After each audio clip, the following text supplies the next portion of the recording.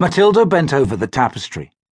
The branches of an oak spread under her needle, growing swiftly in threads of green and grey and brown. Her maid's chatter flowed over her like the babble of bright water. Her mind was empty of thought, still and clear, intent on nothing more than the thread, the needle, and the image on the taut-stretched linen. She could feel the earth turning beneath her feet, and the dance of flames in the hearth, and the concourse of spirits all around and about and through this room in which she sat. Some of them swirled about her needle, sliding down the shaft of it into the tapestry. The oak's leaves rustled. She caught the scent of damp earth and new-fallen snow. There were tracks in the snow, marks of shod hooves. Still empty, still pure being, she drifted above them, following where they led. They wove through the trees of a wood, then out into snowy fields.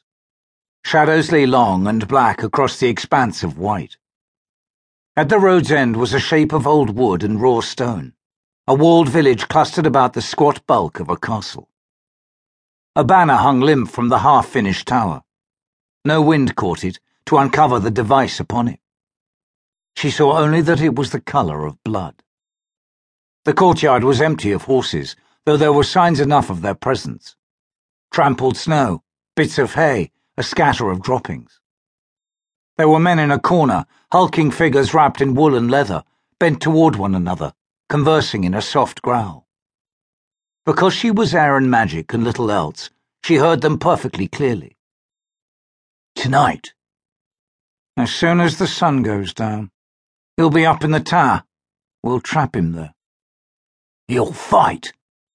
The Castellan's in on it, said the man who stood nearer the wall. He's made sure there's a little something in my lord's wine. He'll be out cold. Get in, slit his throat, get out.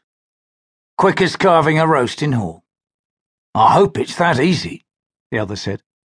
What could stop us? We've got him away from his watchdogs.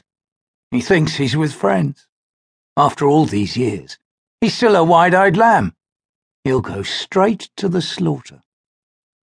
Matilda swirled upward, caught like a leaf in a sudden wind. She was no longer so empty now.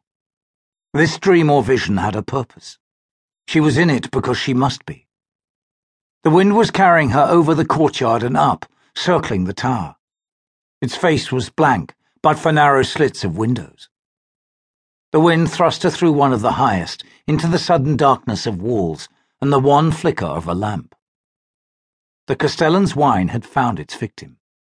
There was a bed in the room, filling most of it, and a man sprawled across it. He was a big man, broad in the shoulders, with a strong-boned, blade-nosed face. Even though he was unconscious, she could see the strength of will in him, and what above all must have brought her here. A fire of magic that was easily the match of her own. It had not protected him from the drug in the wine. She cast about for signs of ill workings or hostile magic, although she had not brought enough of herself into this vision for that. One thing she could see. There were no spirits here, not in the room, not in the castle. The air was empty of them, and the earth was quiet. Too quiet. She stooped over the man on the bed. His unconsciousness was not as deep as she had thought.